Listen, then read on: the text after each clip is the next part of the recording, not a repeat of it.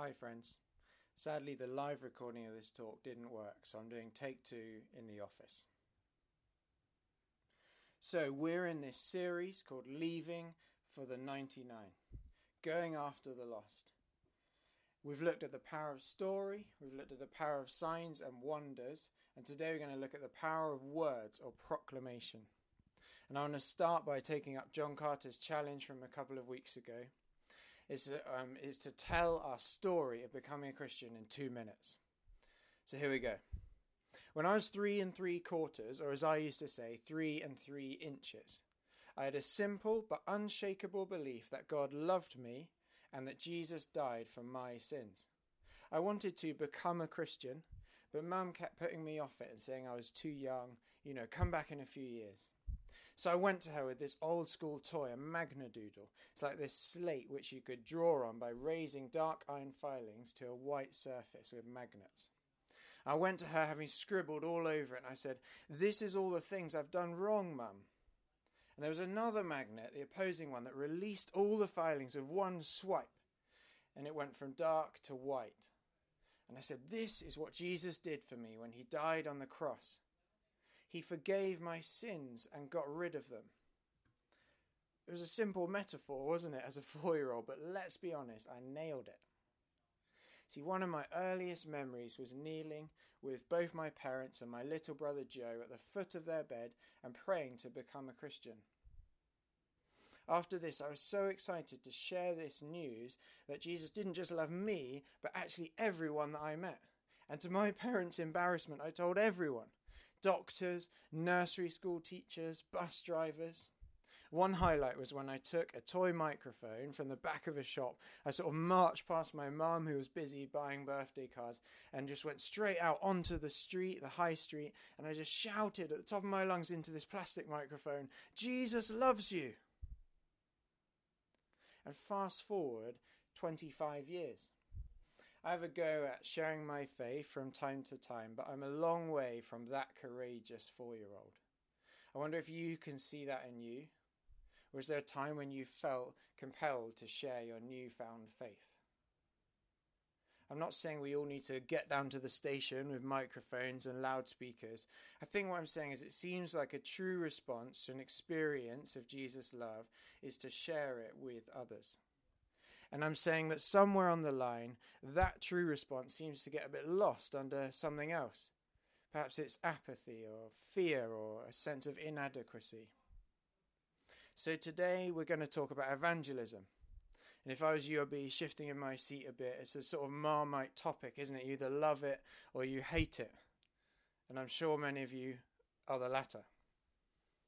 So why don't we start with the word? It's a Greek word in the Bible, in the New Testament. It means euangelion. It's like a good announcement or news. And behind that is this Hebrew word, beser.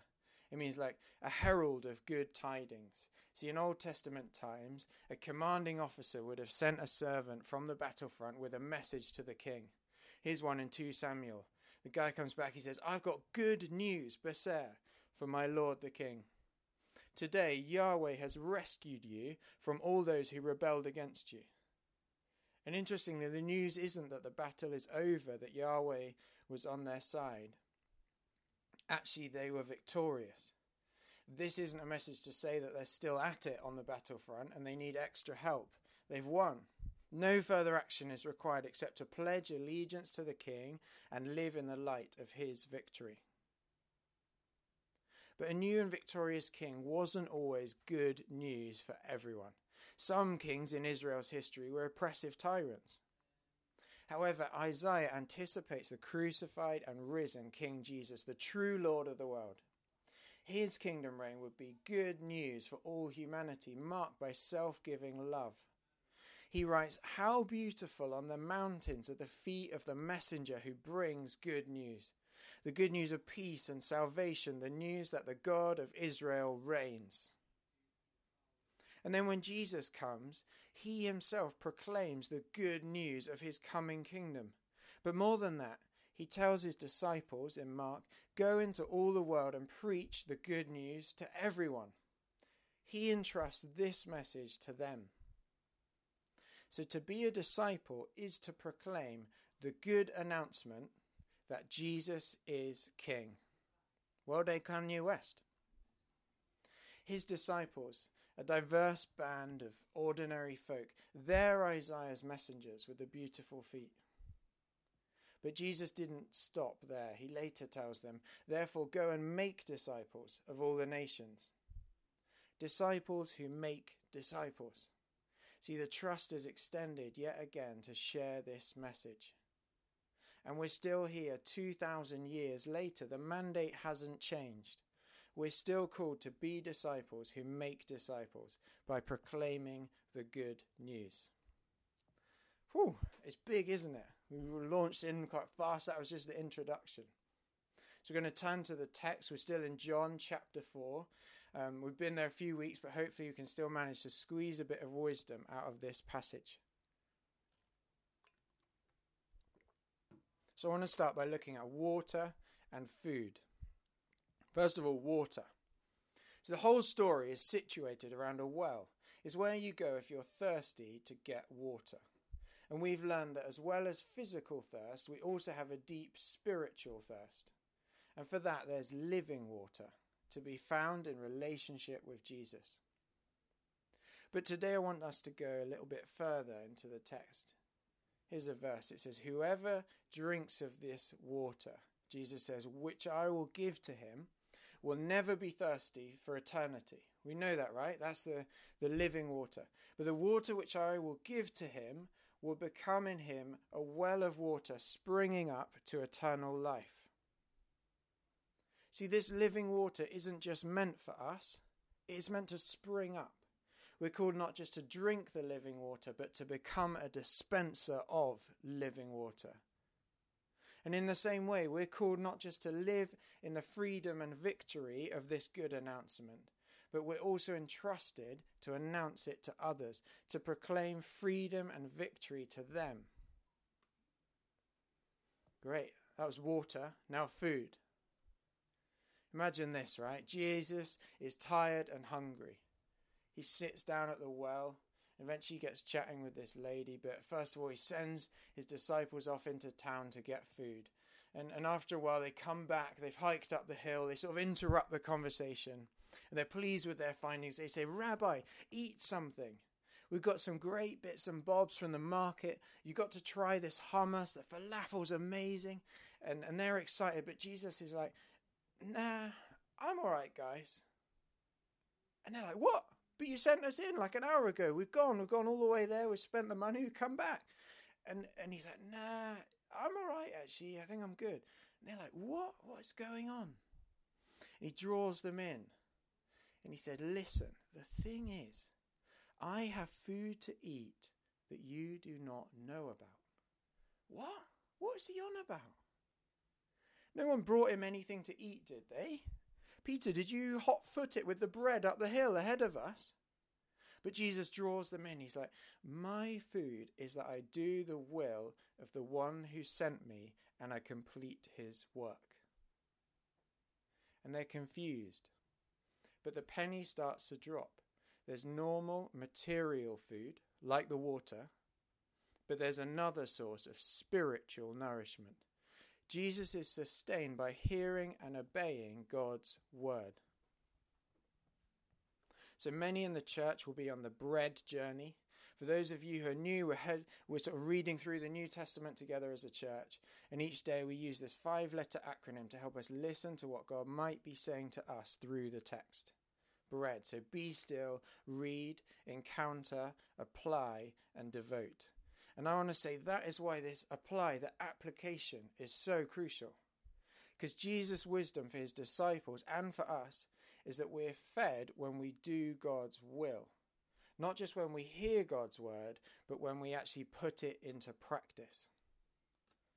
Amazingly, today's passage out of the whole of the New Testament is Matthew chapter 28, otherwise known as the Great Commission. For those following on the app, today's video is called The Gospel, or Good News, of the Kingdom. And this verse in Matthew 28 says, therefore, go and make disciples of all the nations, and be sure of this, I am with you always, even to the end of the age. Sorry, quick drink. Let's listen again to this verse. God's presence is guaranteed. He says, I am with you always. But what precedes it? He said, go and make disciples of all nations. See, God's presence and the act of making disciples go hand in hand. How do we make disciples? We proclaim the good announcement that Jesus is King. I want to say this. We're promised an encounter with the King when we proclaim the kingdom of the King. You can tweet that. We're promised an encounter with the King when we proclaim the kingdom of the King. And this got me thinking, because when have I encountered God in recent weeks? And I was thinking about prayer on the streets with Damalola. We're just out and about in King's Cross, and we try and meet people, try and pray with them. And one time we approached some of the King's Cross security guards, and they were like down by the bird cage outside the station. And we're like, hey, how's it going, guys? Like, how's your day going? How's the shift? Like, what's been happening? Any fun stories? And we sort of have the chit chat. And after a while, Damalola sort of cuts in, like, as she does, she's like, that's enough of that. And she's like, let's get down to business. This might sound weird, but we're actually from a church up the road, and we're just sort of wandering around trying to meet a few people. But we wondered if we could pray for you. And the guy's like taken aback. He's like, yeah, maybe, but I don't want none of your sort of quiet, mumbling, rubbish, boring prayers. I want a singing prayer. And I've got Damalola with me, and I sort of looked at her, and those of you who know Damalola will have looked at her in the same way and was sort of smiled, and I said, mate, you have asked the right person. And we had this big chat, and after a while we were about to go, and Damalola was like, wait, I haven't actually sung. And she just launched into this mashup of Mary Had a Little Lamb and Oh, the Blood of Jesus. And actually, a load of people all around us just started leaning in, and it just became this really fun, amazing moment. And there's this incredible sense of God's presence as like this almost stillness in the midst of this really hectic place. And we even got this spontaneous applause from the public at the end. But I felt like God was speaking to me about anxiety that this chap was carrying about his future, and I was able to share this with him, and we prayed for him, and we proclaimed Jesus' peace over his life. And it was just such a cool moment. Another time we approached a man who's just waiting for his train in the station, and after a bit of conversation we asked him if he had a faith. And he said he was actually what he called a lapsed Anglican. He said his wife wasn't actually a Christian, and he was finding it a bit hard to practice his faith. And in some ways he felt he'd let God down because he'd stopped praying and reading the Bible, and almost that sense of like perhaps God wasn't pleased with him. And I was able to share the story of the prodigal son. I shared with him how we couldn't earn Jesus' love, that he was full of grace, that he was always looking for us to return to him. So it's in these moments when I most sense God's presence with me, when I'm sharing him with others. Don't forget, we're promised an encounter with the King when we proclaim the kingdom of the King. But if I'm honest, I so easily forget these moments and often get caught up in a sort of self-centered faith. See, the implication of Jesus' message is hard-hitting. Have we been drinking the living water without sharing it with others? Or have we been missing out on divine food by not proclaiming our faith? We're promised an encounter with the King when we proclaim the kingdom of the King. John, a few weeks ago, he just explained how we were called to proclaim how our story has found its place in God's story, and how we are to bring it to bear on the stories of those around us. Romans 10 says faith comes through hearing, that is, hearing the good news about Christ. The challenge here is that we actually have to say the good news about Christ. So here's a few examples. We don't just want to show our friends how receiving God's forgiveness has given us strength to forgive. We want to tell them. We don't just want to show our family how God has comforted us in the midst of grief. We want to tell them. We don't just want to show our colleagues how God has exchanged our anxiety for his peace. We want to actually tell them how your story has been caught up in God's story in a way that's relevant to their story. But this is often where we hit a problem. Because what's the response? Often it's kind of like, yeah, that's nice for you if you feel that makes your life better, but my life is fine how it is without a sort of spiritual crutch. And we're like, what? We thought we were delivering the euangelion, the good announcement, the proclamation that Jesus is King and his kingdom, marked by love and freedom, is open to all. But we anticipate and perhaps experience people who are often disinterested at best and offended at worst. So let's go back to the text, because Jesus wants to speak his truth into this woman's brokenness, to bring freedom and life. But he puts his finger on her area of need as a string of broken relationships and subsequent rejection from her community. But what's her response? It's actually pretty strange. She says, "Sir, you must be a prophet. So tell me, why is it that you Jews insist that Jerusalem is the only place of worship, while we Samaritans claim it is here at Mount Gerizim, where our ancestors worshipped?" What?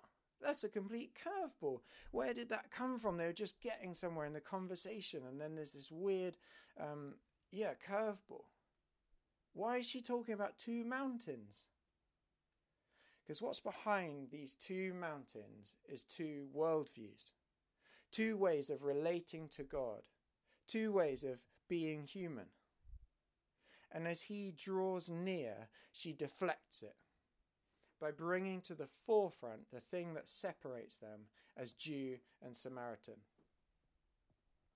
Here was a historical and long-standing clash of worldviews centered around the proper worship of God. Which of the two mountains should she worship on? There's Jerusalem or Gerizim. And do you ever feel like you're carrying the life-giving message of Jesus, but you get stuck when you try to share it? Maybe people deflect from the exciting message you want to give, or they focus on a source of division between you.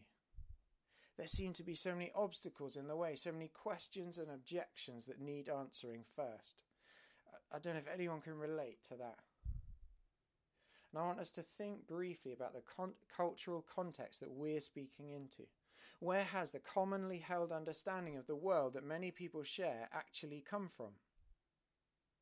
So John Tyson says that many in our cultural moment carry with them a hermeneutic of suspicion of meta-narratives, which sounds really complicated, but here's a sort of working definition.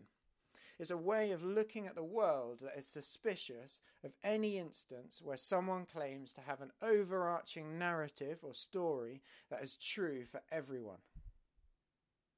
So how did we get here? I want to take us back to the 18th century, the Enlightenment. And in the Enlightenment, what you had was a rise of entrepreneurial, landowning middle class that broke free of the old feudal system and started to believe that a new society would be ushered in with the development of science and technology.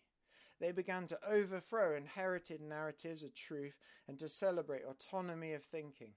Kant wrote at the time, "An enlightened human being is one who trusts in his or her own power of thinking, rather than authority or tradition."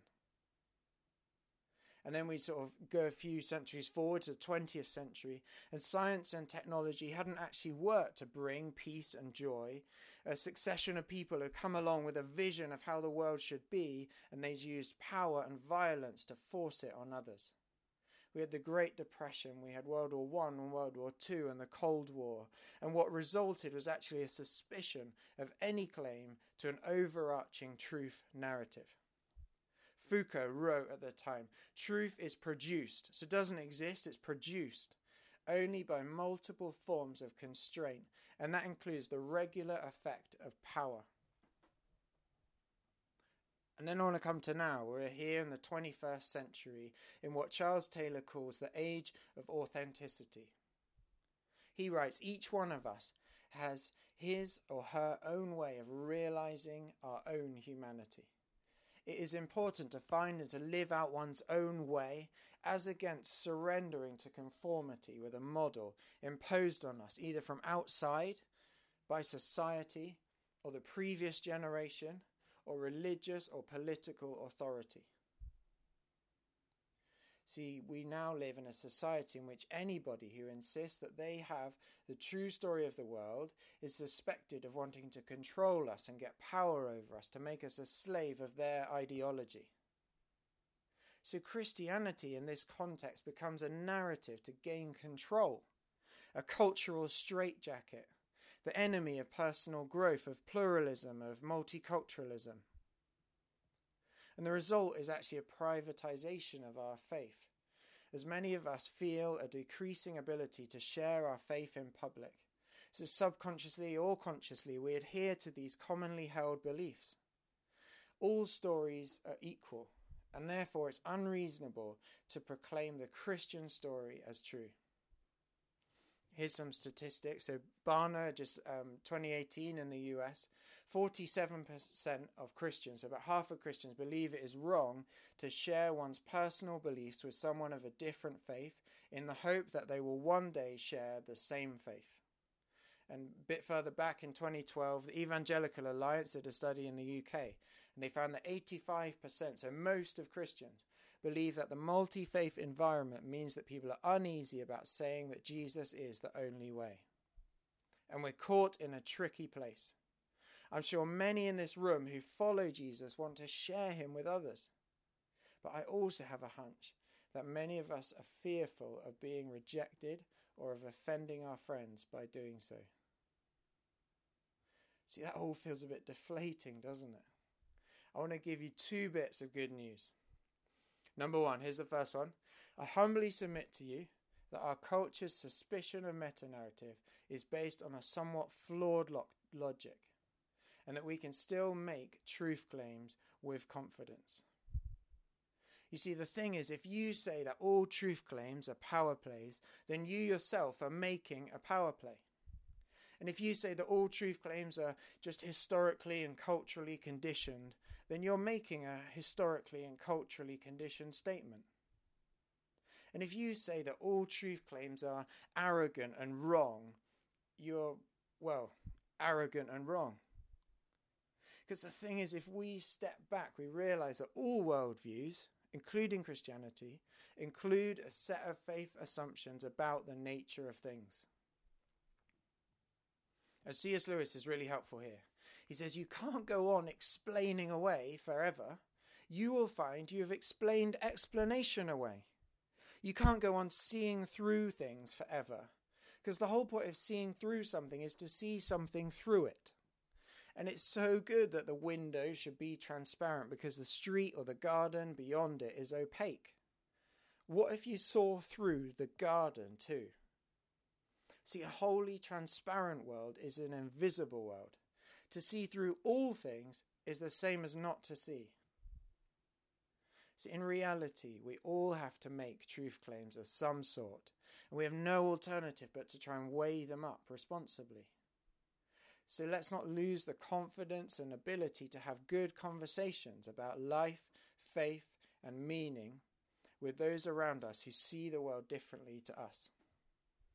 Yes, that is a plug for Alpha. So let's go back to the text and we see how Jesus does this. Because this woman highlights a source of division, right, between the Jews and the Samaritans. It's loaded with pain because our ancestors have been excluded from proper worship of God for generations. But Jesus says, believe me, the time is coming when it will no longer matter whether you worship the Father on this mountain or in Jerusalem. And think back to our quote from C.S. Lewis. Jesus is saying you can see through some stuff. Like his one, it won't matter where you came from, where you worship. Whether you're a Jew or a Samaritan, you worship at Jerusalem or Mount Gerizim. And here's another one. In fact, it won't actually matter what you've done in the past, whether you've been a faithful or an adulterous wife. Yeah, you you can just feel her relief as Jesus makes a move to heal the division that she's experienced. No more struggling for the right to worship properly. No more tribalism. He doesn't get scared of offending her, but in love he makes a confident truth claim that brings her freedom. He says, but the time is coming. Indeed, it is here now, when true worshippers will worship the Father in spirit and in truth. So you see through some things to see what's going on behind. And in this case, that's authentic relational worship where everyone is welcome.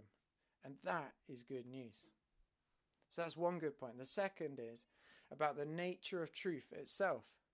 Because if we take a step backwards in the passage, we sort of bring all this into focus with these couple of lines. When was the last time she brought up division? She said, you're a Jew and I'm a Samaritan woman. Why are you asking me for a drink? There's this historic animosity. He goes, if you knew the gift of God, you would have asked me and I would have given you living water. See, the gift of God is actually a loaded term. It referred to God's truth spoken to humanity. And the Samaritans believed that the gift of God was the Torah, a text. And the Jews believed that the gift of God was the Torah plus the prophets, essentially a different text. And interestingly, Muslims later believed that the gift of God was actually the Quran. But again, he supersedes this ancient argument by revealing an outstanding truth.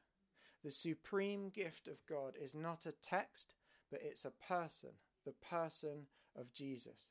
Because Jesus says, I am the way, the truth, and the life. The truth is not a set of ideas about the right way to live that we can argue about, but it's a person, Jesus Christ. So there's two positive ideas, guys. One is that we can still make confident truth claims, and the other is that the truth is a person, Jesus Christ. So let's do a recap. We've said we're promised an encounter with the King when we proclaim the kingdom of the King. But when we proclaim this euangelion, this good announcement, we invite people not just to consider a set of true ideas, but we invite them to encounter Jesus, who is the truth. Instead of making a truth claim as a sort of power play to control people and limit their freedom, I can actually just stand aside and point to Jesus, the truth, who gave up his power. He sort of took on human flesh and he died in our place. And not to limit our freedom and bring conformity, but so that we could gain freedom and become our true selves. By proclaiming the truth, we're inviting others to encounter Jesus Christ, to become disciples that make disciples. I want to tell you about an amazing lady called Sally Utting. So she was my line manager when I worked for Christians Against Poverty. Very sadly, she died of cancer just 2 weeks ago. And I actually went to a service to celebrate her life just yesterday when I did the talk. And Sally was an incredible lady that embodied this missional spirituality. So years ago, she had made a promise to God that whatever he told her to do, she would do it. And that packed service was full of stories of how she had touched multiple lives, strangers and friends, with her obedience and her compassion. The widowed, the suicidal, the homeless, those isolated by problem debt, those that nobody else had noticed. And her husband said a thing that stuck in my mind. He said Sally was always most excited when she was introducing people to Jesus for the first time. See, in all of her interactions, her aim was to try and get you to see beyond her to Jesus. Isn't that amazing? And I personally witnessed several beautiful moments of her sharing Jesus with people. She just wouldn't stop inviting them to encounter him. It was the divine food that sustained her until she died. What's stopping us from living this life? What is stopping you inviting others to encounter Jesus by proclaiming the truth to a friend, a colleague, or a neighbour? I'll be honest, I'm often anxious about what others will think of me. I discount myself because of my sin, and I don't yet have everything sorted. I'm not confident that I can share my faith in an articulate and a compelling way. I also often just don't really know where to start and who to start with. But the enemy wants us to be paralyzed, scared to move, too focused on our own sinfulness and our inadequacy. Let's go back to the text one more time. Because the first time in John's Gospel that Jesus explicitly tells anyone his true identity, he says it to her. He says, I, the one speaking to you, am the Messiah. I mean, who would you have told? He could first have told a respected Jewish man with great holiness and eloquence and reputation, but instead he first tells a Samaritan woman who had every reason to discount herself. 1, she was rejected by her community due to a life of sinfulness. 2, she was an enemy of the Jews. 3, she was a woman in a patriarchal culture. But as Pete beautifully described a few weeks ago, Jesus goes to great lengths to dignify her, to love her, to entrust her to go and proclaim the good announcement to her whole town. See, why does Jesus reach out to this lady, of all people, to entrust her with the message that he is the awaited Messiah? I think the answer is to demonstrate that if this person is in, then everyone is in. You, me, everyone is entrusted with his message. We are called, just like she was, to proclaim this good news. See, Jesus reached out to her with the truth that she was fully known and yet fully loved. And at first she deflects him. Her shame prevents her from letting him expose her sinfulness and bring healing. But bit by bit she begins to believe this good announcement. Perhaps this is the Messiah. That this is a Messiah that welcomes everyone with forgiveness. And she begins to locate her story in the story of God, a story of forgiveness and grace. And in doing so, she experiences redemption. She shouts, "Come and see a man who told me everything I ever did." Her sinful past becomes a thing to wave high without embarrassment. As she encounters him, her source of shame turns into a source of joy. And the stunning development is that her proclamation is an overflow of the redemption that she has experienced through an encounter with Jesus. Corinthians says this, "We now have this light shining in our hearts, but we ourselves are like fragile clay jars, containing this great treasure." And this makes it clear that our great power is from God and not from ourselves. Our fragility, the reason we discount ourselves, this is what Jesus wants to redeem and to put at the heart of our proclamation. In Revelation 12 it says, "They have defeated the accuser by the blood of the Lamb and the power of their testimony." See, she invites them to encounter. She shouts, "Could this be the Christ?" She proclaims it with such passion that when she invites them, they all come to see Jesus. He stays with them for a few days and they encounter him for themselves. Here's the last verse we'll read. They said to the woman, "Now we believe, not just because of what you told us, but because we have heard him ourselves. Now we know that he is indeed the Saviour of the world." Guys, isn't it a relief that they weren't won over by her clever words or her perfect example? They were invited by her passion, her story of redemption, the genuine overflow of her encounter with Jesus. And this cycle then repeats as they proclaim their faith in Jesus. She has become a disciple that makes disciples. And where did it start?